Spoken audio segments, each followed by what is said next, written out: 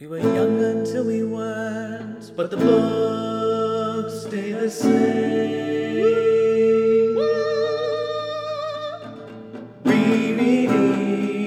Rereading our favorite books. I don't think I mentioned this in the summary, but I have to give this because I think this is, of all the things that Mary says, this is probably the one that's most f***ed up. But when Tom is, like, potentially on his deathbed, she writes this letter to Fanny asking, like, have you had any news? I haven't heard anything. Like, what's up? And she is concerned, but she's also like, I don't want to mention it. Like, here's hoping it doesn't happen. But if he should pass, then the fortunes of Edmund, like, she's clearly thinking, you know, if Tom dies, Edmund becomes the heir. There's no way he's entering the clergy then. That clears all her objections, you know? And it's pretty clearly insinuated in the letter. And there's something so fascinating about that. It's fascinating about that and fascinating about her at the end and a couple other points where it's like, she's clearly, like, knows the ways of society. Like, she knows she shouldn't be saying this, that she shouldn't, but, like, okay, admittedly, everyone is going to potentially have those thoughts, those kind of thoughts. Like, none of us are perfect. Sometimes you have really awful, horrible thoughts. You just hopefully look at those thoughts and are like, oh my God, no, put that thought away. But, like, she just hasn't had those sort of, like, training or the self-reflection or, like, understanding to be able to put that thought away. Instead, she writes it in a letter to Fanny. She is a little at the whim of those thoughts. I don't know where I was going with this. I was going somewhere and then I lost it just because I was like, wasn't it up when she... It was up. I love her. It is funny because I do think our respective biases are oh yeah, rising up because, like, obviously Henry is a womanizer and that just rubs me the wrong way. And that's also apparently your literary type is womanizing men. So no, that's absolutely not true. I actually don't tend to like womanizers. I know. I was just joking. That said, I do very much like sort of roguish characters. So, no, I'm not going to pretend like I don't have any biases coming into play when it comes to Henry Crawford. I'm actually not really into him on a personal level. I just think he's, like, very interesting. Well, he is 5'8" apparently, which means he's ugly. Well, it is funny because, like, we are totally short. And also that he's not very good looking. He's just extremely charismatic. And, a natural sort of performer. He's got that showmanship. But, like, credits where credit's due to him falling in love with Fanny. Because, like, you have to give that credit to the Crawfords as well. We haven't really talked about Edmund yet, so let's put a pin in talking about Edmund, but they fall in love with good people. Again, that's, I think, something that's meant to make us understand that there's more to them than just, like, villainy. When it comes down to it, Henry Crawford doesn't fall in love with Maria. He falls in love with Fanny. And again, it's real, genuine love. So, like, you can see sort of their better instincts at play there. But, yes, obviously, we have certain biases when it comes to characters.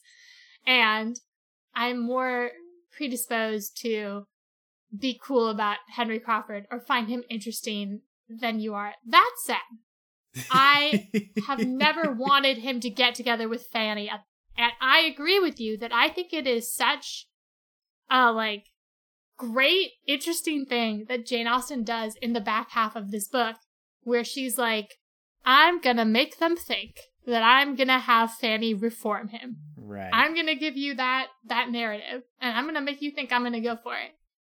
Like, credit to her that she made you look it up because there was a part of you that was that unsure because she really sells it. But, like, I love that it doesn't happen, especially because of the acknowledgement that it could have potentially. I think I've literally brought up the Henry Crawford thing in another podcast because it's just something that sticks in my mind so hard. And I think part of it is that, like, from a sort of creative narrative perspective, sometimes we forget to think about what would happen if a character made another choice. Like, that's a full possibility. And having that other choice be brought up and then sort of shut down, I think makes the story that much more interesting, especially if it feels like a real viable choice that might have happened. And I love that, like, Fanny sort of gets this, she gets put on her that she's this passive character, but, like, she makes that actual very real choice in the end. And, like, we buy that that is a real decision she is making that could have gone the other way. I just love that. I just love that. It's great. It's Henry's Smeagol Gollum moment where there's this alternative yes. story that could have worked out so much better. Certainly for him. Maybe not so much Fanny. Well, I'm sure we'll get more into this, but there's a great line where it's something like Edmund recognized that Fanny was too good for him. And he's like, if she wants me and she's too good for me, hell yeah. Like, of course I'm going to marry her. I appreciate Austen acknowledging that.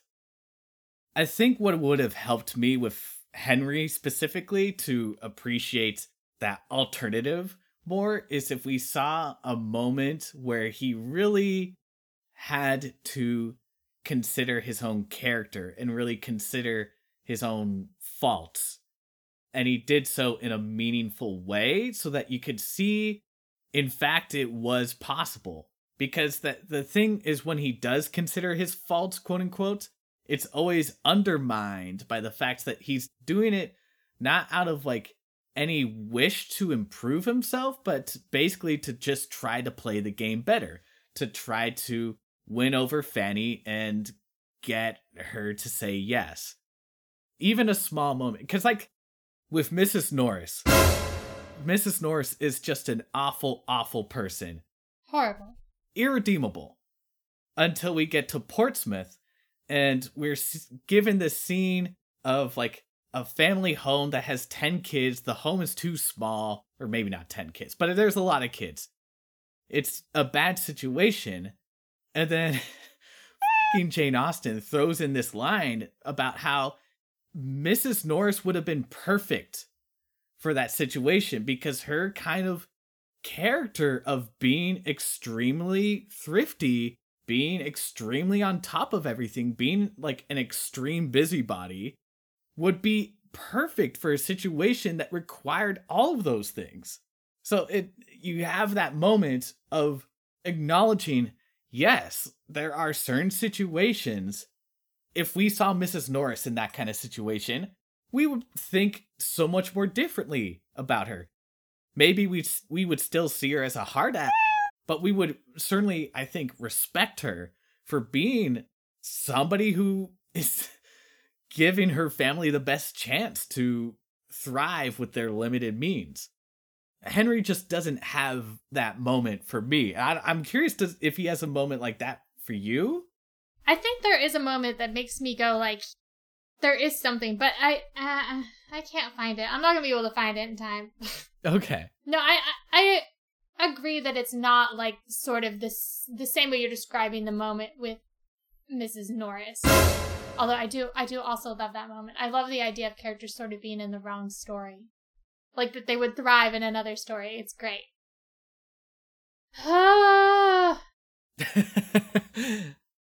No, I don't want to.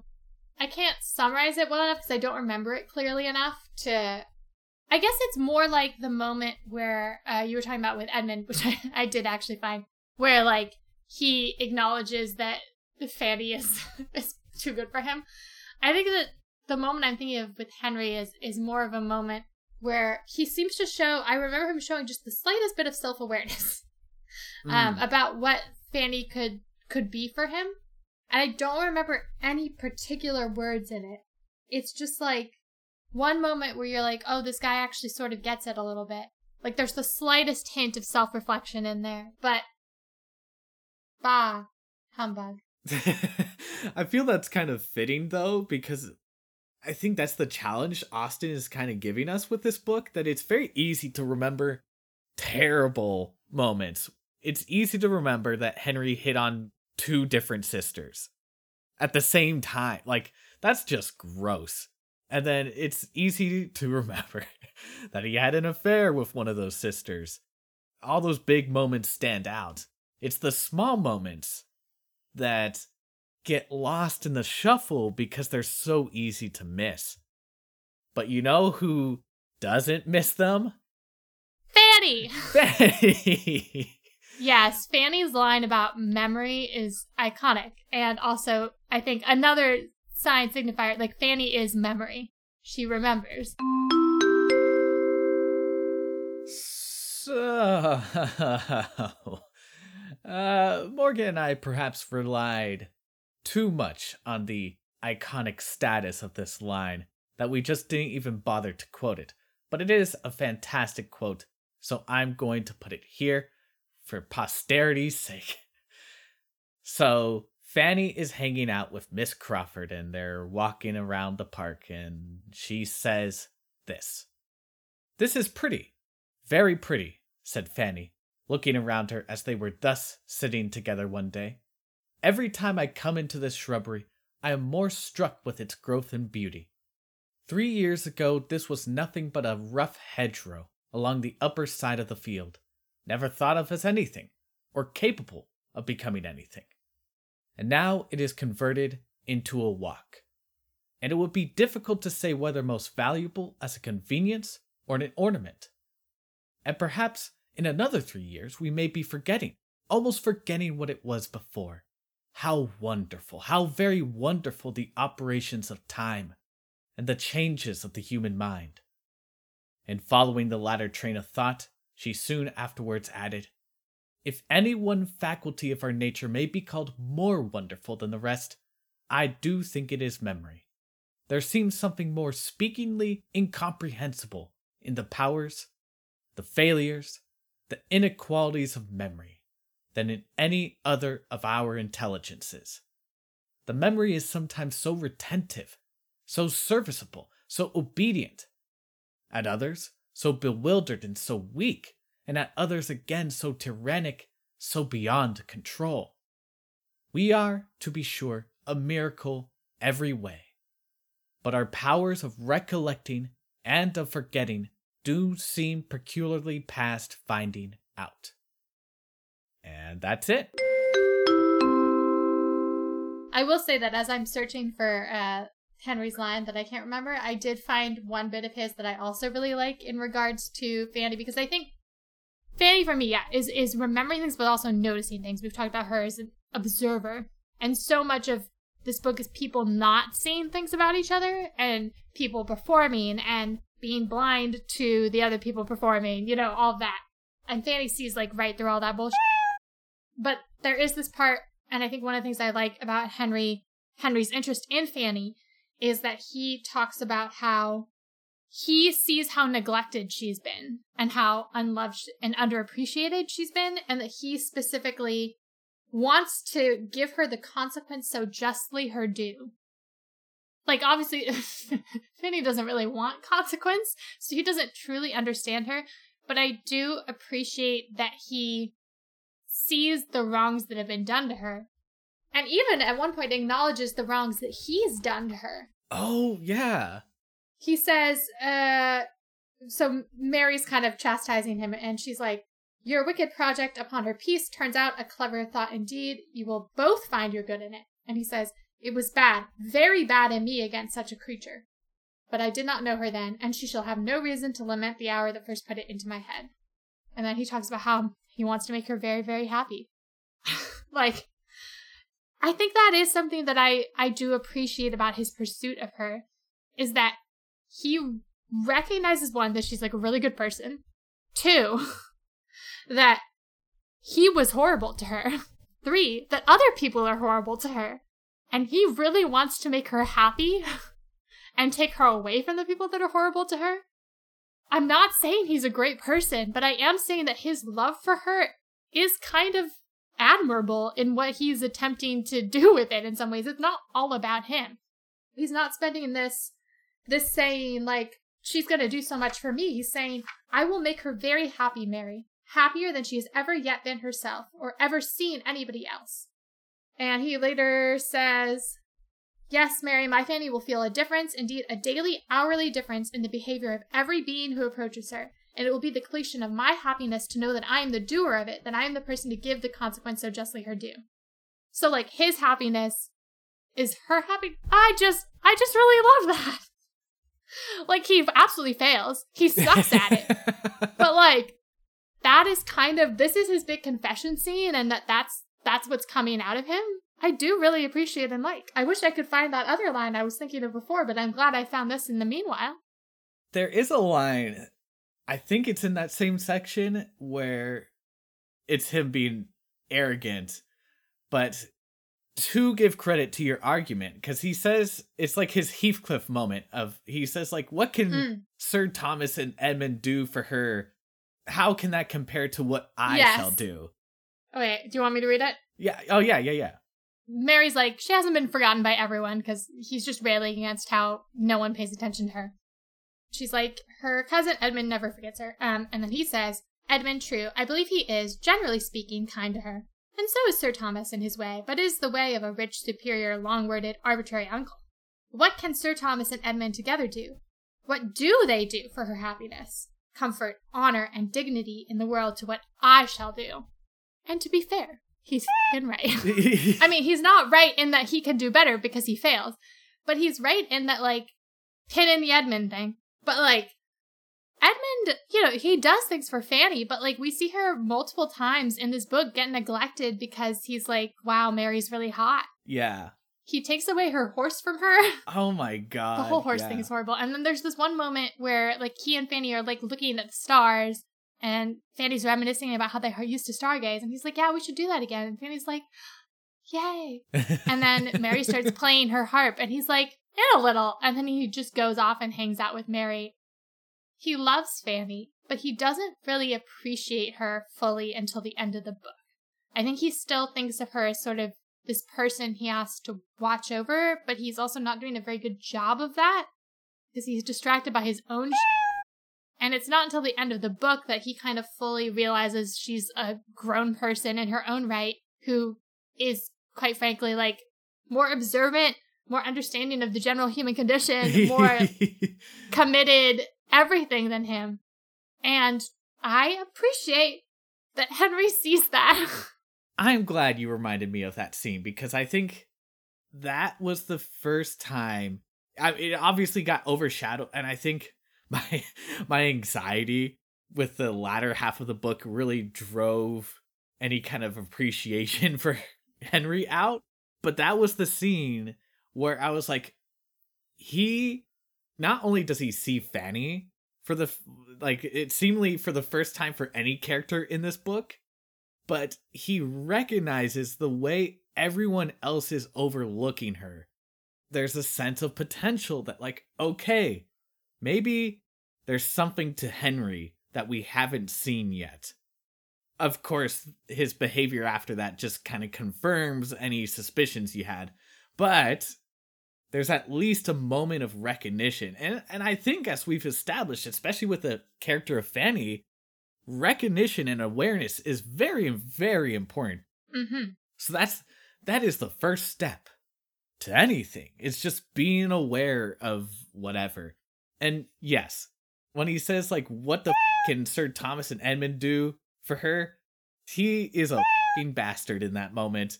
But he is right. And I would argue he's correct in more ways than just money, because I think that's the implication. Yes. That as a rich man, he can do more for her status. But I do think Edmund, in comparison to Henry, is just such a wet blanket. He is not, in a lot of ways, it feels like, she doesn't see it this way, but in a lot of ways, to me, it feels like Fanny settled for Edmund. I just don't see what Edmund brings to that relationship that will encourage Fanny to improve herself in the way that, like, Mary and Edmund, I think, would have been a good match, because they would have sort of butted heads, and Fanny and Edmund are just kind of too much in lockstep to really grow from each other. And I think that Henry, I mean, this is all very speculatory, But I do think that Henry, being such an outspoken person, could provide that push to Fanny to speak up herself. Because Fanny is smart. And Fanny should speak up. Like, there's that moment that's so funny where it's Henry and Edmund are having a conversation. And Henry is saying something like, I could be a minister. I think I could do it well enough. But then I'm too lazy. I could only make myself give like 2 or 3 sermons a year. And Fanny, sort of under her breath, responds like, no, she doesn't even say anything. She just shakes her head. She shakes her head a little. Yeah. And then he instantly notices. Wait, I'm on the page. So, yeah, here Fanny, who could not but listen, involuntarily shook her head. And Crawford was instantly by her side again, entreating to know her meaning. And he just sits there, and then he's like, trying to get her to say, and the dialogue is like, what did that shake of the head mean? Said he. What was it meant to express? Disapprobation, I fear. But of what? What I have been saying to displease you? Did you think me speaking improperly, lightly, irrelevantly on the subject? Only tell me if I was. Only tell me if I was wrong. I want to be set right. Nay, nay, I entreat you. For one moment, put down your work. What did that shake of the head mean? And then Fanny's just like, please, no. And then, but what do I astonish you? So he keeps bothering her, and then she's like, you quite astonish me. And he's like, do I astonish you? Do you wonder, is there anything in my present entreaty that you do not understand? I will explain it to you instantly. All that makes me urge you in this manner, all that gives me an interest in what you look into and excites my present curiosity. I will not leave you to wonder long. In spite of herself, she could not help half a smile, but she said nothing. You shook my head at my acknowledging that I should not like to engage in the duties of a clergyman always for constancy. Yes, that was the word. Constancy. I'm not afraid of that word. I would spell it, read it, write it with anybody. I see nothing alarming in the word. Do you think I ought? Perhaps, sir, said Fanny, wearied at last into speaking. Perhaps, sir, I thought it was a pity you did not always know yourself as well as you seemed to do in that moment. Who else would have gotten Fanny to admit that out loud right there? I'm not saying he should have taken no for an answer, but like, one of the things it's brought up in that, those a couple of paragraphs at the end where it talks about what it might have been, is it specifically said that if he had stuck with it, she, would he have persevered and uprightly, Fanny must have been his reward. I hate that word, but whatever. And a reward very voluntarily bestowed. So, like, you can imagine in a situation where Fanny did actually love him, that his constant encouragement, his attentiveness to her moods, like, because I do think he has it within him to have that sort of observantness? Wow, that's not a word. But you know what I mean. He has that same ability as Fanny to look and understand. Without her saying anything, he's able to get down to it. The constancy specifically was what she shook her head at. Right. He noticed the head shake. He delved down, he figured it out, and then he's able to encourage her to speak. And you can imagine in a relationship where she's not being badgered into this, that he would encourage her to be more outspoken, be a little bit more outgoing. So I know you said at the beginning that you didn't really see them as compatible at all, but I do think they could have been if he was willing to change. I think you're steering me around to your side of things. Like, even him responding at the end to Mariah, giving him the cold shoulder at the end, and him responding like, I must fix this. The way that scene's described, Mariah doesn't say anything, but Henry can just pick up on the energy. Mm-hmm. So he has that sense of observation, of seeing what's happening, how characters are feeling, what's really going on. The difference is that he uses that power for evil. And that's something that theoretically, if he got with Fanny, that could be corrected. Because yes, that scene is ridiculous. He keeps badgering her to give an opinion, but he's on the right track in that moment. There's a way that they could have developed their relationship where he wouldn't have to badger her for her opinion. He could just come to a place of like, I want to hear what you think. Please tell me. And I think you even see what that could have looked like, that moment that we referenced in their final meeting where he's asking her what he should do at his estate. And she, is very calmly happy to give him an answer. You could see if they were in, not in front of her entire family, that she would feel, if she was comfortable with him and really did love him, she would feel free to give him her opinions the way she does Edmund, and the way that you start seeing her do again with Edmund at the end, because I think for a while there when he's really infatuated with Mary, you don't really see her giving her opinion as much to Edmund as she does in the beginning, because she just doesn't, there's not the same trust between them. But at the end, after he confides in her about what happens to Mary, and they it's mentioned that he, at the beginning, is like, we'll talk about it once and then never talk about it again. But actually, they continue discussing this for many days on end.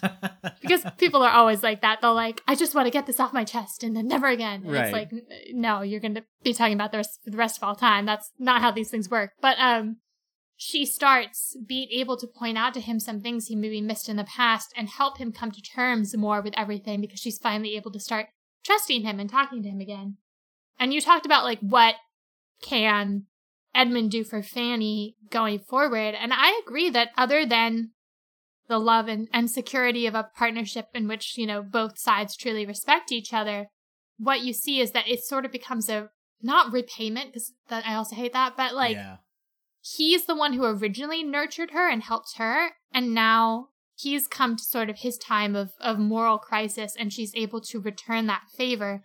And because of that, there's this balance and respect between them. Again, I think I mentioned this also in the Pride and Prejudice. I absolutely did mention this in the Pride and Prejudice episode, but it works. But like this idea of the sort of more romantic marriage versus the companionate marriage. And absolutely, like, Henry is the romantic suitor and Edmund is sort of the more companionate one. I think that it absolutely works within the structure of this book for Fanny to end up with Edmund, because, like, that's what she wants. So, And, like, as much as I think it's cool that there's this possibility that she could have ended up with Henry, I also think that no means no, and he should have backed off. But there's nothing wrong with a companion marriage, but I, like you said, don't really see Edmund and Fanny helping each other grow past this point. I think that once they get together, they've both done the helping each other grow, and they've helped each other grow to the extent where they have grown into people who will be very good companions for the rest of their lives. And that's great. And nothing wrong with that, but I don't think that it's a marriage that promises more improvement, whereas I think like the nice thing about Lizzie and Darcy is you see them help each other grow throughout the book, but you also know that that's something that will be ongoing when they get married in the end, that you don't necessarily get with Fanny and Edmund, especially because Edmund's just not the most exciting. I like him fine. I have nothing against him, but I also don't particularly like, I don't want to hang out with Edmund. I would love to hang out with Fanny. Like, I would love to, like, have a nice girl spa day. Like, I want to take care of her. Like, I don't really want to do anything with Edmund. I don't really care about him. It is kind of unfortunate, but I also really think, and I think you get this by the fact that, like, Edmund and Fanny getting together is in the epilogue, and we never see anything on screen, and it's not, like, it's definitely not the point of this book. Whereas I think in Pride and Prejudice, the romance is absolutely, like, that's the main story. But I think the main story here is about this family coming into conflict with the Crawfords and how that sort of reveals the hidden cracks and issues within the family and reshuffles everyone's understanding of the family and themselves. I think that's the story of Mansfield Park, which is why the last sort of narrated bit of, like, full story is Edmund and Mary's breakup, essentially. After that, it kind of goes into epilogue mode. Yeah, because the Crawfords are the catalysts. Yes. Without them, there is no reaction. There's no chemical response. Edmund and Fanny are like and like. And the one thing I appreciate about this book is that in Pride and Prejudice, Elizabeth ending up with Darcy is obviously the best outcome. And, like, I know you use the term happily ever after to describe Edmund and Fanny, and I think that they'll be happy enough, but it's not a bad romance. It's perfectly fine, and many people would be lucky to have that kind of relationship. But there's nothing more to it. It's the safe marriage. Marrying Henry, it has a high ceiling but an extremely low floor. Yeah. It could have been something that would be on par with an Elizabeth and Darcy, but it could have also been like, because we see so many bad marriages in this book. Oh, yeah. And we see so many examples of people that are ill-suited for each other and just basically get to a point where they hate each other. So there definitely was a potential if Henry and Fanny, both of them, were not willing to change through their relationship, it would be bad news. And they would end up like one of those loveless marriages that we see throughout this book. But man, that potential. Wow, I think that's, like, I know I just keep saying this, but I feel like part of it is just that, like, I love this so much, but it is that, like, the knowledge of that potential that then just makes the ending somehow, like, much more satisfying. There's something about, like, that epilogue, especially I think because, you know, the wrap-up of Edmund and Fanny is not necessarily the most glamorous thing, but it's like, that you get a peek into this alternate universe for a second before the doors are closed. For me, it's, I think, also like a little validating in a way. Again, I've never rooted for her and Henry. Like, I know everything about this makes it sound like I do. I do not. I have always just been like, yeah, Fanny getting validated. Because the person I'm rooting for is Fanny, first and foremost. So I just want her to get everything she wants. So I'm very happy for her and Edmund, because that's what Fanny wants, and she deserves it. But, like, the power of getting to see that potential for just a second there, and then seeing that door, like, just solidly closed, it's good. I know you jokingly said that Fanny deserves everything, and I think that's an interesting thing here in this book, that the question of deserving gets brought up multiple times.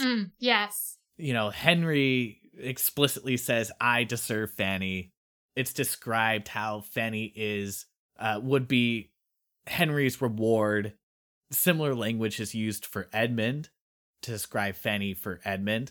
And this idea of deserving, which, I mean, I think part of it's the product of the language at the time, of romances at the time. So it's not necessarily Jane Austen making some larger, grander point. But I do think that is part of modern readers' consternation, I guess, with this book, is that Fanny, you could interpret Fanny just kind of limply going along with whatever Edmund desires, and just like sitting a while around waiting for Edmund to be like, oh, I've now finally noticed you, let's get hitched. It's not as satisfying, especially if you're like reading, because I think a big part of romances is that they're escapism, and Fanny doesn't really allow you to escape into anything. She's, in that sense, she's not a compelling character. The amount of, like, guilt and stuff she feels, and worry and anxiety throughout this book is not escapist. Yeah, but there's an irony. Okay, so there's this one line that happens early on in the book that I love so much. It is possibly my favorite line from the book. This is after Maria has gone and engaged with Mr. Rushworth, and Henry is in town, and Julia, the younger sister, recognizes that by process of elimination, she then deserves Henry. And the book describes it as such. Miss Bertram's engagement made him, meaning Henry, in equity the property of Julia, of which Julia was fully aware. And before he had been at Mansfield a week, she was quite ready to be fallen in love with. That is a horrific sentence, but it is so perfect to describe just this, like, incredible, unthinking passivity. But the irony here is that Fanny is kind of doing the same thing she is waiting to be fallen in love with from Edmund. But we're being told that Fanny is super thoughtful. We should be respecting her opinion because she's the only one who like really considers her opinion. But she's still nonetheless falling into the same traps that Julia has fallen into here. I'm not saying that's necessarily how I interpret it, but I can see where people's problems come with Fanny because she, especially like in my headcanon, Fanny like runs away to China and is happy, and maybe she meets a man, or maybe she just gets some great girlfriends, or maybe she just befriends a very nice horse and just rides around on her horse all the time. but like ending up with Edmund is just like, it's such a letdown for me because I just I don't like Edmund as a character. I don't think he's interesting. I don't think he is nearly as profound as he thinks he is, or the novel wants us to think he is. His whole idea of like, yeah, clergymen should be good. Oh, wow. Great job, Edmund. He is so uninteresting. But I guess that's where to get back to the point of deserving, I guess, is that this book isn't really about what anyone deserves. I think in a more traditional romance, Mary, for the iniquity of being an opinionated woman, would end up in much worse circumstances. But like you said, her status quo remains more or less the same. Like, she isn't actively harmed. Like, she's lost out on marrying Edmund, which is sad. But otherwise, she's okay. And I think that's the case for a lot of other characters where what they deserve isn't actually what necessarily happens. And I think that's a point to take away, that we can get so caught up on this idea of like, you deserve this, that person deserves that we lose sight of like, well, life doesn't really work that way. Life isn't fair. And you see, I think you name dropped her in the summary, but didn't explain who she, Susan, who is Fanny's younger sister, who it's just the funniest character. Yeah, she What is her point? Well, actually, I love Susan because she, to me, she's like a reflection of the idea of nature versus nurture, where she embodies these good traits, but they've been curtailed by her living situation of living in this home of 9 children, living in a poor household, and what she deserves is to get out, and she does in fact get out, I guess. But it's just the idea that it's mere circumstance that she got out. But by all means, she was likely just to spend the rest of her, at least young life, there at home. Anyway, I've lost track of what I'm saying. Yeah. Wait, okay. So I had like multiple thoughts and response, so I'm going to try and be coherent about this. Okay. You went through a lot of things I really wanted to comment on, so let's see if I can do this. I believe in you. I also wanted to talk about this as a romance novel and escapism, because, I mean, I still don't consider it a romance novel in any way, shape, or form. But I think the escapist fantasy that is happening does have to do, weirdly enough, with the deserving thing. And it's about Fanny getting everything she deserves. Uh-huh.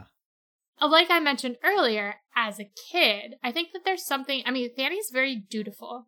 Fanny puts up with a lot of shit because she feels she is obligated to do so. And I think what a lot of people don't give Fanny credit for, and what I think is undervalued, they're like, God, she's just, a doormat. She never stands up for herself, etc. Which is not like putting into perspective that she was torn away from her home at 10 years old, raised constantly being told that she is lesser, that she should be grateful, that, and then this is reinforced when she's older, that can be taken away from her at any point in time. So, like, she's this unnaturally quieter person who is also extremely downtrodden and isn't appreciated the way that, again, it's hard to think of another way to put this, the way that she deserves to be appreciated.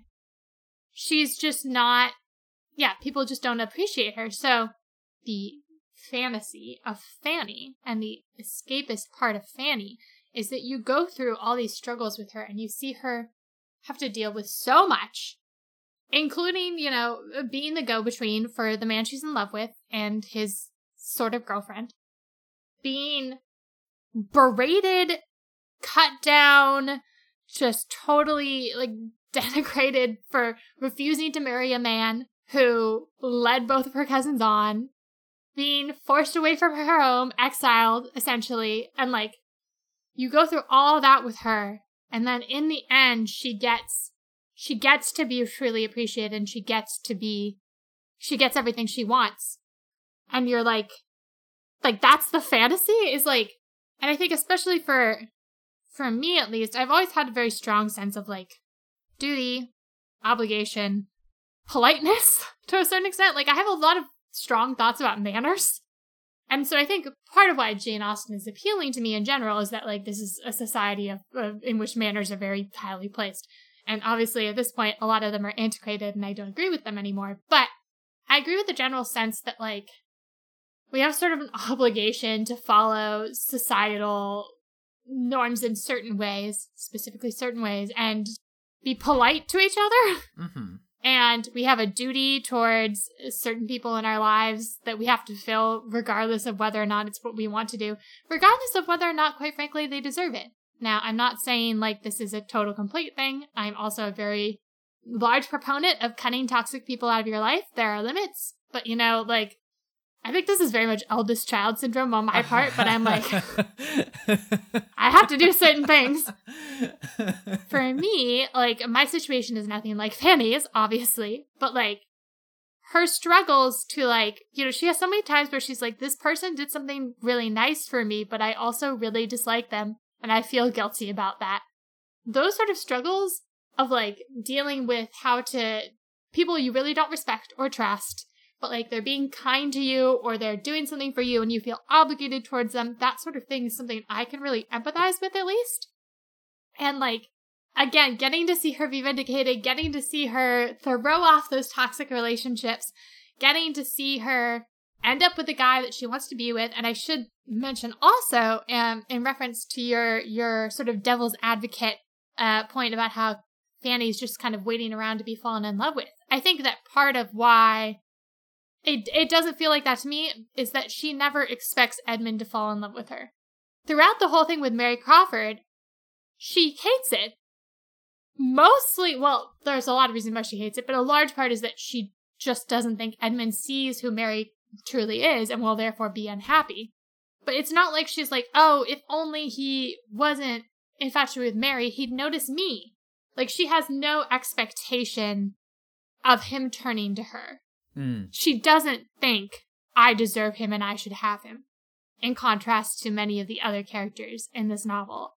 And so, her quote-unquote reward is getting him even when she didn't expect to ever have him. So, I think that is the fantasy and the wish fulfillment of Mansfield Park.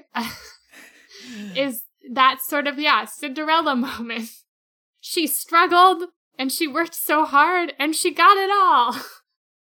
The man, the house, the family. And I think that's why, like, really the romance isn't the main point. The main point is Fanny's vindication. Yeah, I mean, I think you're right when you earlier said that the climax of this book is when Fanny says no to Henry. Specifically, you said when she says no to Henry when Edmund brings it up. Like, we, as the reader, feel that vindication.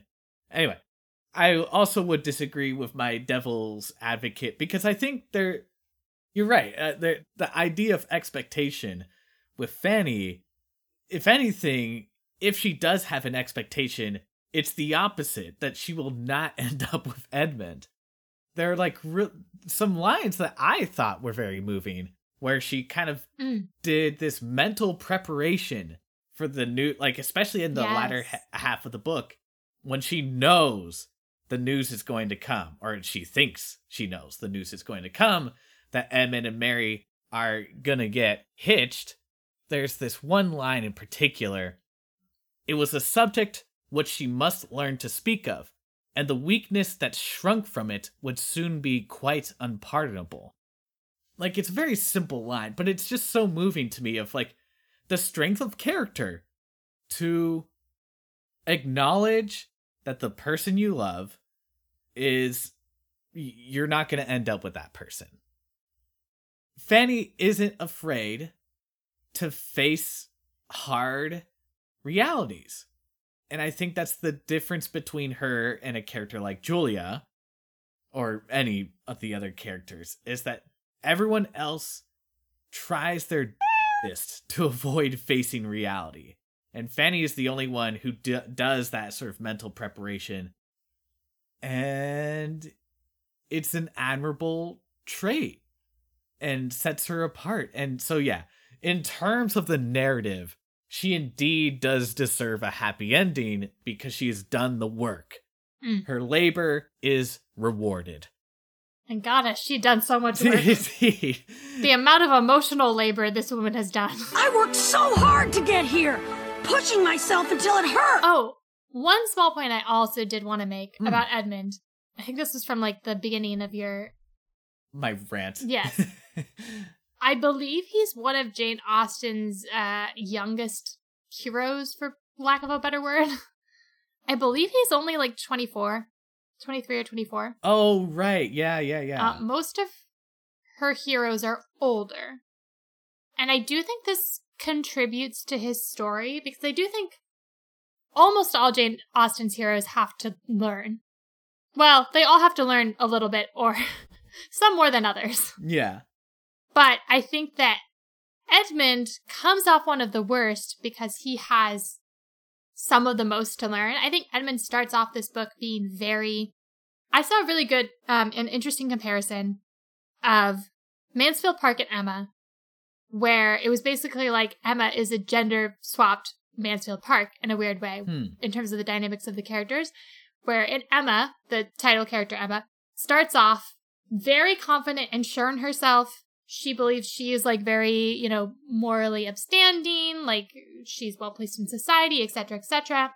And then she has to learn throughout the book about the errors of her ways and how she's been mistaken in people and mistaken in her judgment. And I think that Edmund starts off very much the same way. Like, he is the responsible one. In the family, he is, of his siblings, he's the one who kind of like helps deal with things after his father leaves. And his father feels safe going because he knows everything will be in Edmund's hands. And he's kind of the arbiter of his father's judgment. And he is very confident in his own opinions. Fanny will bring this up occasionally, be like, well, don't you think? And he'll be like, no. It's fine. It's not fine. And so, like, he truly has to be, I think we leave him before the epilogue. The last that we really see him speak, he's been just sort of totally emotionally shattered. All of his preconceptions have been destroyed. I think part of that is because he is very young. If you think about it, this is his first, like, trial. Great trial in life. And he's failed. He fails this trial. Like, he doesn't fail horribly. Like, he doesn't, actually marry Mary. But he certainly doesn't succeed. He trips up.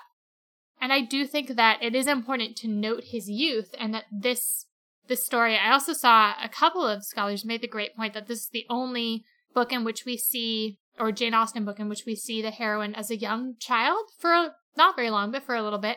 And so I feel like this is, in some ways also a coming of age book for both Fanny and Edmund, as they're trying to figure out who they're going to be as adults, and their relationship shifts as they become adults, because they realize that Edmund's not infallible. Yeah. And that Fanny has good judgment and can be equally a resource for him. I do think it's just important to point that out, to be fair to Edmund. Like I said, I have no great particular affection for him. I don't find him particularly compelling as a character, but I do think that his age plays somewhat into how things go down and is important to note. Because who hasn't been stupid at 24? People who haven't been 24 yet. I mean, you knew me at 24. Was I not an idiot? No comment. Next question. Did you know me at 24? No. No. So you didn't get to see my most idiotic moments, I guess. Yeah, so I would have met you after being 24 because I was 21 when we met. Huh. I always forget how young you are. No, it's not like Edmund's, at its core, his impulse to fall in love with Mary isn't the worst one, because we've done a lot of apologizing for Mary in this podcast. We have. And I think we both agreed that there is something of quality in her. Yes, she's apparently very hot or whatever, but I think it speaks to he recognizes good qualities. The problem is that he believes a little too wholeheartedly in those good qualities. Mm-hmm. And you know what? He's not the only one to do that. In some ways, Fanny does the same thing with Edmund. Yeah, Edmund's been very, very kind to Fanny, so it's not exactly unwarranted, but sometimes it's excessive, I guess. There's this great quote that I love so much and had me just careening around the room in love with Fanny. I just related so hard, but there's this line where I'm actually blanking on the context, but I know she's just gotten this letter from Edmund.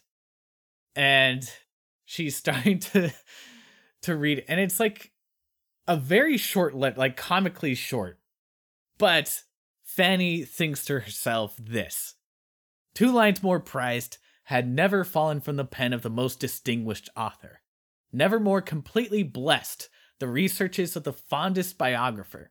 The enthusiasm of a woman's love is even beyond the biographer's. To her, meaning Fanny, the handwriting itself, independent of anything it may convey, is a blessedness. Never were such characters cut by any other human being as Edmund's commonest handwriting gave. This specimen, written in haste as it was, had not a fault, and there was a felicity in the flow of the first 4 words, in the arrangement of "my very dear Fanny," which she could have looked at forever. Don't get me wrong. I love letters. I love receiving letters. If I got a letter from someone that's very dear to me, friend or romantic or whatever, this would be my reaction. It would just be the dearest thing to me. But rein it in, lady. Like, this is a 2-line letter this dude has sent to you, and you are treating it like it's the word of God. And so I think that's part of her growth, is to realize, okay, maybe Edmund isn't actually perfect, and I should measure my response a bit. So yes, in defense of Edmund, he's young, he's impressionable, he's got a good nature. He just hasn't quite refined the other qualities that would keep himself in check. Because I think it's not so much that he doesn't see the flaws, it's just that he doesn't really know what to do about them, so he just willfully ignores them. And the thing with Edmund, too, I think, going back to the nature versus nurture thing, because he's really the one who I think brings it into the story the most, because he talks so often. He, too, is a Mary apologist.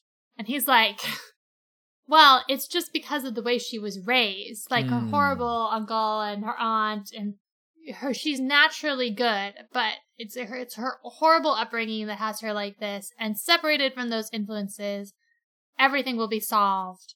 And he's kind of blind to the fact that, like, I don't deny, again, that the way she and Henry were raised has a lot to do with what went down. In fact, I think Jane agrees with me, as she literally describes Henry as Henry Crawford, ruined by early independence and bad domestic example, indulged in the freaks of a cold-blooded vanity a little too long. So she very much puts it on the nurture side, too. But that said, it's very hard to nurture something that does not exist at least a little bit in someone's nature.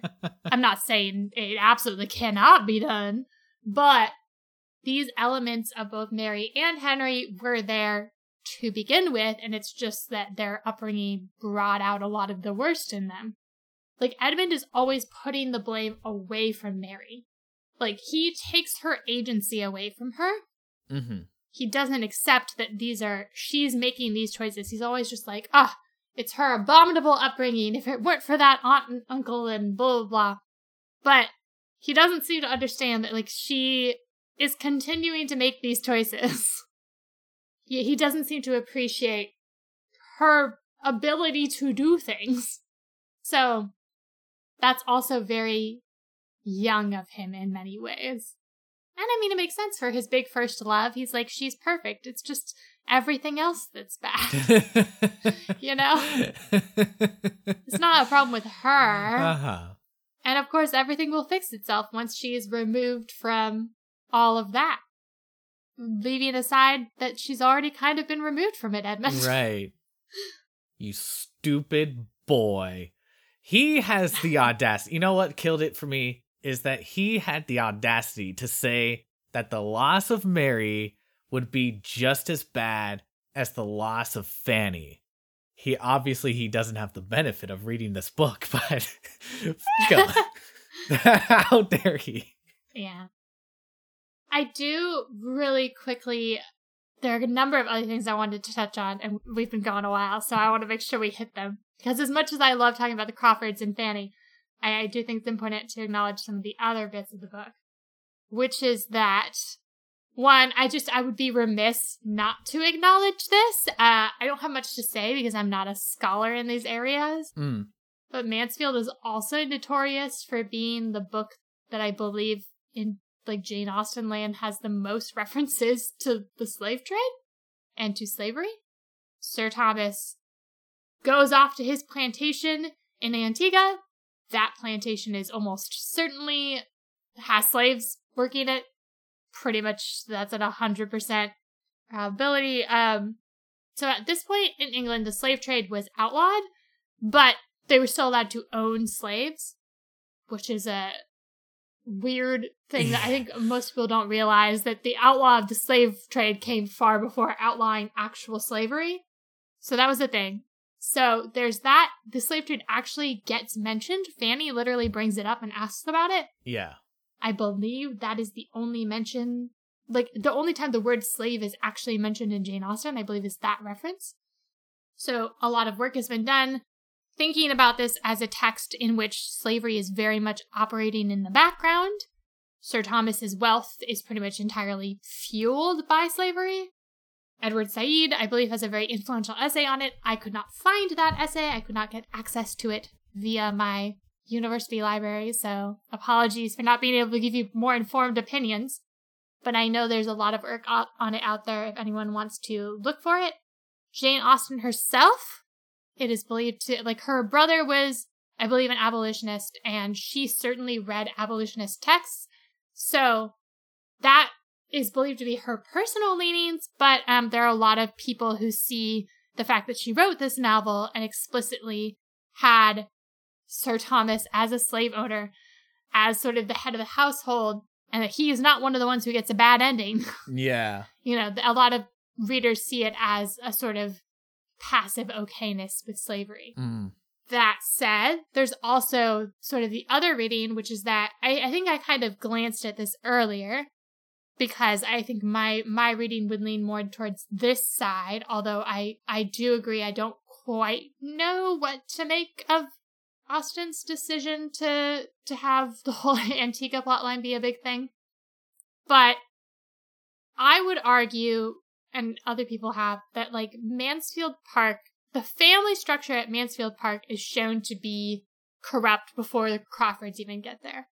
Sir Thomas is not a good head of household. He does not encourage his children to actually come to him with their problems. And we see all the flaws in each of those 4 children. And especially, I think we see the flaws in this sort of purposeless upper-class life that basically all of them but Edmund are indulging in. And to this point, Edmund is as well. He's just in the future going to have an actual profession. And I think we're meant to understand that this structure is inherently not good and unstable. But I would agree that this is not like explicitly tied to the whole slavery in the background bit. I am not in a position to like, I just don't have sort of the academic knowledge to like fully unravel that. But it is a thing that is there.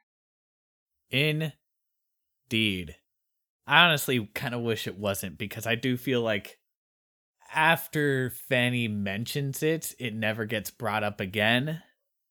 Because the context that it gets brought up in, is it Edmund? Somebody is telling Fanny she should speak up more. And she's like, I did. Yes. I talked about slavery at this dinner and nobody said anything.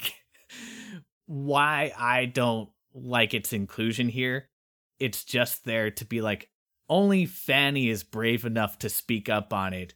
Let's clap for her.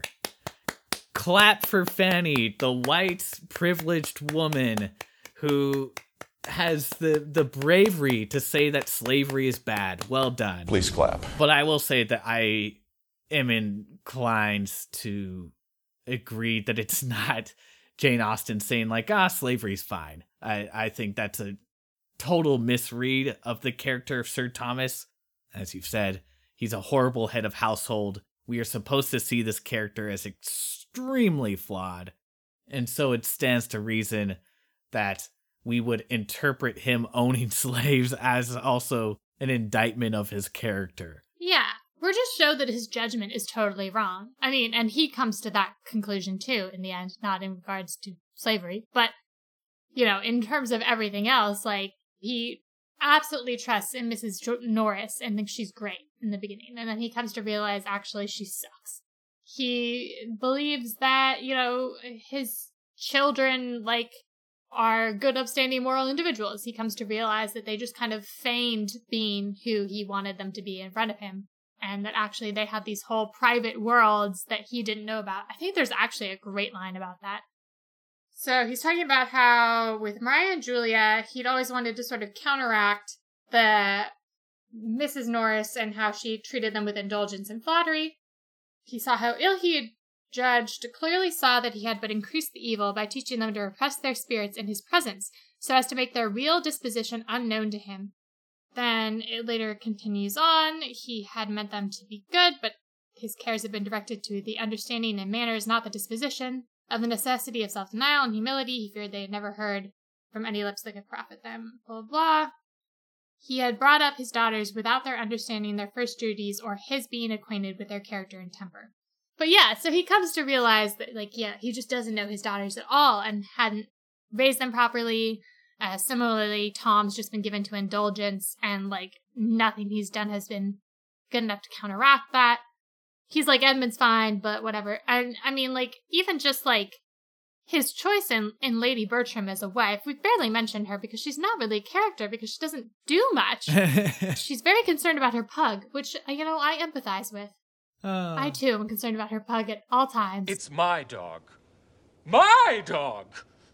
And I will die if I do not have him back. Do you understand? But, like, she doesn't run the household. She's not really helpful in his absence. Like, she doesn't really care about things. They seem to have some sort of affection, but, like, is she necessarily a good choice of a wife? You know, not if you want an active partner in anything you're doing. So, like, we just see that all of his judgment has been poor and horrible. And, of course, you mentioned he gets possibly the most horrific scene in the book, where he is just raking Fanny over the coals. Like, he is so horrible. I feel like we must read lines from it because it is so absolutely horrible. There's one line of his that is, here we go. So he's in the middle of just being like, ah! Mm-hmm. For I had, Fanny, as I think my behavior must have shown, formed a very favorable opinion of you from the period of my return to England. I thought you peculiarly free from willfulness of temper, self-conceit, and every tendency to that independence of spirit which prevails so much in modern days, even in young women, and which in young women is offensive and disgusting beyond all common defense. But you've now shown me that you can be willful and perverse, that you can and will decide for yourself without any consideration or deference for those who have surely some right to guide you, without even asking their advice. You have shown yourself very, very different from anything that I had imagined. The advantage or disadvantage of your family, of your parents, your brothers and sisters, never seems to have a moment's share in your thoughts on this occasion. How they might be benefited, how they must rejoice in such an establishment for you, is nothing to you. You think only of yourself. And because you do not feel for Mr. Crawford exactly what a young, heated fancy imagines to be necessary for happiness, you resolve to refuse him at once, without wishing even for a little time to consider of it, a little more time for cool consideration, for really examining your own inclinations, and are, in a wild fit of folly, throwing away from you such an opportunity of being settled in life, eligibly, honorably, nobly settled, as will probably never occur to you again. Blah, blah, blah. And I should have been very much surprised had either of my daughters, on receiving a proposal of marriage at any time which might carry with it only half the eligibility of this, immediately and peremptorily, and without paying my opinion or my regard the compliment of any consultation, put a decided negative on it. I should have been much surprised and much hurt by such a proceeding. I should have thought it a gross violation of duty and respect. You are not to be judged by the same rule. You do not owe me the duty of a child. But Fanny, if your heart can acquit you of ingratitude... it's so horrible. If I remember correctly, the monologue gets cut off there because she's just crying. Yes, it says, he ceased. Fanny was by this time crying so bitterly that, angry as he was, he would not press the article farther. Yeah, I mean, Sir Thomas. That was only part of the monologue, too. I skipped a good bit in the beginning and a good bit in the middle. And then even beyond that, all of his conniving to try to basically peer pressure her into saying yes to Crawford. It's gross. Yeah, it's... As much as, I think that Henry shouldn't press the way he does, I do think... I don't want to have this be misunderstood. Fanny is somewhat more clear with Sir Thomas. Not entirely. She does not give all her reasons, as we explained before, but he sees her crying like that. He sees her more insistent. He sees her slightly more aggressive. From how the book explains things, it seems Henry Crawford legitimately believes that Fanny did not expect this, is shocked, and is therefore, uninterested. She just hasn't developed those feelings. So, while I disagree with his persistence, I'm slightly more forgiving of it because I'm like, oh, he just thinks she hasn't considered him as an option, but give her more time with him, she might come to love him. Again, not condoning this course of action, but I'm slightly more acceptable than Sir Thomas, who sees all of this, sees her sobbing like that, sees her saying she cannot marry him, she's convinced she'll never be happy with him, very, very firm in her refusals, and then is actively trying to manipulate her into agreeing to this marriage. Again, Henry is just kind of pursuing her, but he is not...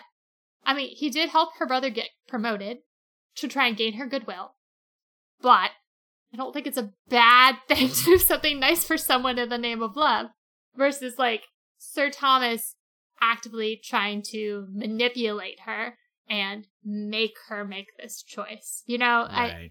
I hope I'm sort of showing the nuance there in what I believe are two bad courses of action, but one is significantly, I believe, more malicious. The other is just not very considerate of a woman's right, or any person's right, to say no and have that taken seriously. I'm gonna veer the subject a little bit here, but Yes. Like all Jane Austen novels, class is a big part of of the book. What I find fascinating is that generally the wealthier the people are, the less classy, I'd say, they actually are. And that was interesting because this book does a very good job of not running into the trap of, say, glamorizing the poor. We spend a big chunk of the book in Portsmouth in a very poor household, but it doesn't go too far to the other end where we get poverty porn and it's just the only solution is to be rich and wealthy. the book's not saying that either. And this kind of comes back to the nature versus nurture thing, because we see characters who are born in poor circumstances and turn out to be good people, and characters born in a different bunch of characters born in poor circumstances who they're not good people. Fanny's dad is a great example of just somebody who is completely classless. There's this feeling that gets reasserted over and over where these characters believe, the wealthy characters believe, that since they have money, they can't possibly have poor manners. They can't possibly be in the wrong. How could they? They're wealthy. That must mean they're good. That must mean they have class. Obviously, that's not true. And I think Sir Thomas, like being a lord, he is in some sense in terms of status, the most important person in this novel. And he is, would I say he's the worst one? I mean, Mrs. Norris is so f***ing annoying. Mrs. Norris really sucks. But, like, I guess it depends how you measure it. In terms of annoyance, Mrs. Norris will win every day of the week. But in terms of actual evil done, Sir Thomas causes the most harm. Emotional harm, but also allowing the marriage of Mariah and Mr. Rushworth to happen. Clearly not good. I was going to point out that in the Norris versus Sir Thomas debate, he's the one who enables her to have power. Because he is head of the household. The evils of Mrs. Norris are in some ways the evils of Sir Thomas, because he's the one who places her in the position to have that power. Vis-a-vis, it's all him. I will say, like, I think something that fans bring up, because how Mr. Crawford's proposal to Fanny is treated is also a marker of Fanny's class, because we see Sir Thomas offer to end Mariah's marriage, or not go through with Mariah's marriage to Mr. Rushworth, because he sees that she's not interested, even though that would be a highly beneficial alliance. So she has the liberty of saying no to a man who is wealthy and of good status. But in his mind, Fanny does not have that liberty. She cannot say no because she is disinterested in Mr. Crawford. You know, he's talking about, like, think about your parents, your brothers and sisters. Think of what this would do for him. The big part of that rant against her is how she's not considering her class. Well, it's interesting also because in Mariah's case, Sir Thomas correctly intuits that Mariah is not interested. And that's the whole reason why he asks her in the first place, because otherwise, why would he bother? And when she affirms that she does want to go through with the marriage for all the wrong reasons, but she doesn't say those reasons, he ignores his intuition and just goes along with it, because what he's interested in is the money. He's interested in the status that it will bring to have Mr. Rushworth part of the family, to have that wealth to be part of the family. He is driven primarily by the idea of advantage. So he assents to Mariah marrying Mr. Rushworth because that will give her, and in extension him, more advantage. And the idea of Fanny turning down Henry, despite all the benefits it would bring, is beyond his comprehension, or beyond the comprehension he's willing to apply. Because marriage is so often described in this book as a transaction, as an economic, financial transaction. And you know what? Honestly, like Sir Thomas, it's kind of fitting, because if he indeed is a slave owner, he's kind of objectifying his daughters and his niece in the same way, because he just sees them as property, as like parts of an economic transaction. He's geared to look at people not as people, but as means to some kind of end. And what that end is status, class, and wealth, which is just despicable. Yup. Completely agree. And I will say that he doesn't get a bad enough ending in the book. If we're going to talk about what people deserve. Right. But, alas. Oh, the theater thing. Is there anything else to say about that? I mean, obviously, you as a theater kid in your younger life, you are just clearly the most despicable type of person to exist. Clearly. I don't really have much to say on the theater thing. I mean, other than I think that the big issue with it is that they're doing this play. This play is so funny. Like, did you read the plot summary? I did. I love ye olde plays. Mm. I think they're wild. Just some of the plots in them, I'm just like, I mean, I'm aware that like our soap operas have the exact same plots, so it's not like we lost the wildness of this, but it's just like, this was ye olde soap opera, and it's so fun. But like, there's this plot where like, this woman, she bore a son for the Baron because he promised to marry her, but then he married someone else, and now she's destitute. And, you know, it's this whole plot where, like, eventually his, like, wife died, and there were other mysterious circumstances, but now he's got to marry this woman, and also his daughter's in love with a clergyman. And there's goings-ons. And I think, too, wait, okay, who did Henry play in the play again? I believe he plays the Baron. He was acting opposite of Mariah as Mariah's love interest. Right? That's the thing. I think he plays Frederick, so I think he acts opposite Mariah as her son. That's what I'm trying to remember. Oh. Because they talk specifically about how it's in Act 1 is the scene they keep rehearsing, and Act 1 is the scene between Agatha and her son, Frederick, which I was like, that's just oh. You know. Let's talk about incest. But I will say the play also leads to the great line, and it in the modern context, this has a different meaning. So, Mary is gonna play Amelia, yes. who in the play is in love with a clergyman, and they haven't cast who's gonna play the clergyman yet. And she goes, well, sorry. Gonna take a second. 2,000 years later. I found it. You found it? Yes. Yay. Mary is asked, blah, blah, blah. And she says, "My good friends, you are most composedly at work upon these cottages and alehouses, inside and out, but pray let me know my fate in the meanwhile. Who is to be Anhalt, who's the love interest for the character she's playing? What gentleman among you am I to have the pleasure of making love to?" Yes. Which is very funny in a modern context. I think suggestive even in this context. Indeed. Because obviously she's talking about, like, pretending to, you know, have a romantic relationship with. But I think still very suggestive and kind of does speak to the inappropriateness of them putting on this play to have, you know, people who are not married, unmarried young people in such situations. I mean, Mariah is going to be pretending to be someone who had a son out of wedlock. Mm. And she's going to be flirting with her son.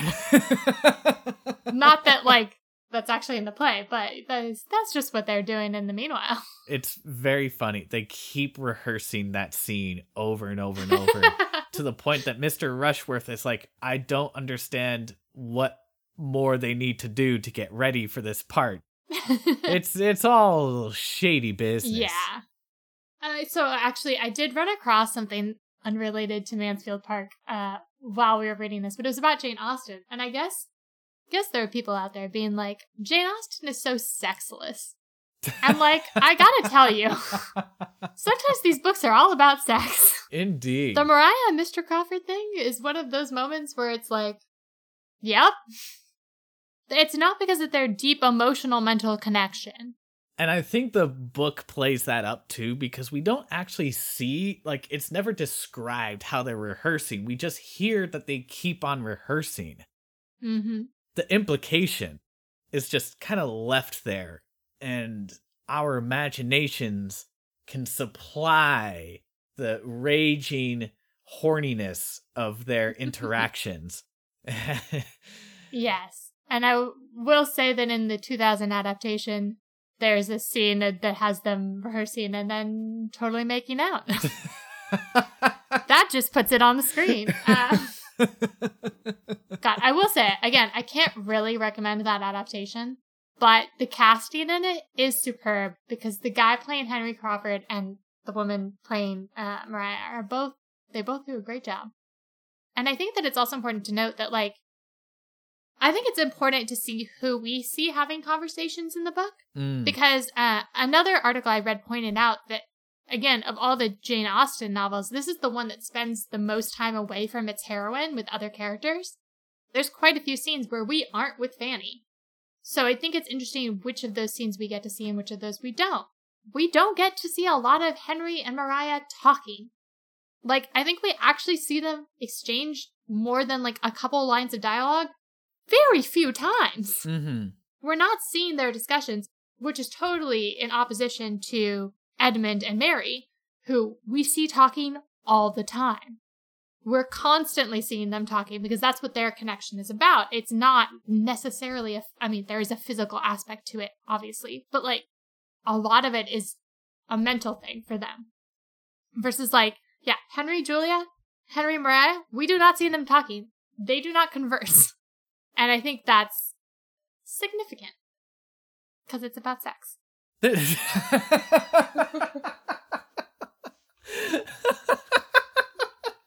I'm sorry, I cut you off when I felt like you were about to be really profound. Oh, no, I don't have anything more profound to say. I feel like this book, and this is why to me it's better than Pride and Prejudice, because it's more emotional. It's not that it's less drama, because if anything, there's ton more drama in this book than Pride and Prejudice, but there's more focus on the nuances of everyone's emotions. Like I said, I had to stop reading this book and look up spoilers because I was so emotionally invested. Yeah, and compelled by the narrative to be like, God, please, God, it's the Office clip. Yes. That's all I really want from the stories I read and consume, is to feel drawn in that way. And I think Fanny, she's very rational, but there's a emotionality about her. At least at this moment, I can't really think of another example of someone that we just see so much of their emotions playing out, working with their emotions. I love that. It's so cool. This book is so good. Yeah, I'm just really pleased because this is a controversial book. I was a tad bit worried going in that you were going to be like, bah, Fanny, bah, this book. I didn't think you would necessarily, but it was a concern. We have generally very different opinions. Indeed. And so how was I to know for sure? But I'm so pleased that you liked it so much and got so much out of it, especially because I do feel like, even after going back and rereading it and thinking about what drew me to this book and being able to come to a few conclusions, I still think so much of my attachment to this book is, as you kind of said, this like deep, I think this book has such a deep emotional ache to it. I think it aches. Yeah. And you feel that from Fanny, and I think you can't help aching with her. And I think that so much of my response to this book, both when I was younger and now, is the melancholy, the bitter sweetness of like feeling all of Fanny's feelings, but also getting emotionally invested in these other characters, in the Crawfords. The triumph of the ending, but also the bittersweetness of it, You go from aching for Fanny to aching for Mary, and I love it. I love it. I love it too. I'm worried that any future Jane Austen just will not, this has ruined the rest of Jane Austen for me, because how can you reach these heights? But who knows? But I guess, to close this episode, you suggested that you might do a ranking of Austen novels. Oh. I don't know if you still want to do that. Oh, no, I just meant more in terms of the Pride and Prejudice versus Mansfield's Park thing. I have a really hard time ranking Jane Austen. But you know what? I will give you this much, which is that for me, Pride and Prejudice, Mansfield Park, and Persuasion are definitely my top 3. And which one is number 1 really depends on my mood. And what I'm currently looking for in a book. And I should also probably reread Northanger Abbey, because I only read it once, was like, I did not like that experience, but I'm told that it is better on second read once you know what you're getting into. But no, sorry. I do not have a Jane Austen ranking, and I suppose... Wait, you have read other Jane Austens. Yes. You just read them back when you thought you didn't like Jane Austen. Well, it's not that I thought I didn't like Jane Austen at the time, but... What, do you want a ranking from me? Well, I was going to be like, well, you can't rank because it's just 2, but then I was like, oh, right, you have actually read more. Well, I can't really rank them because I don't remember the other ones very well. So, I mean, it's Mansfield Park all the way, baby. Yeehaw. We're basically doing what Mansfield Park does as a book. We are, Fanny has been so downtrodden, so underappreciated, and we are elevating her and showing that we should appreciate her. Read this f***ing book. Buy it through our bookshop.org affiliate link, because that would be nice to us, Morgan and me. That's how you can appreciate us.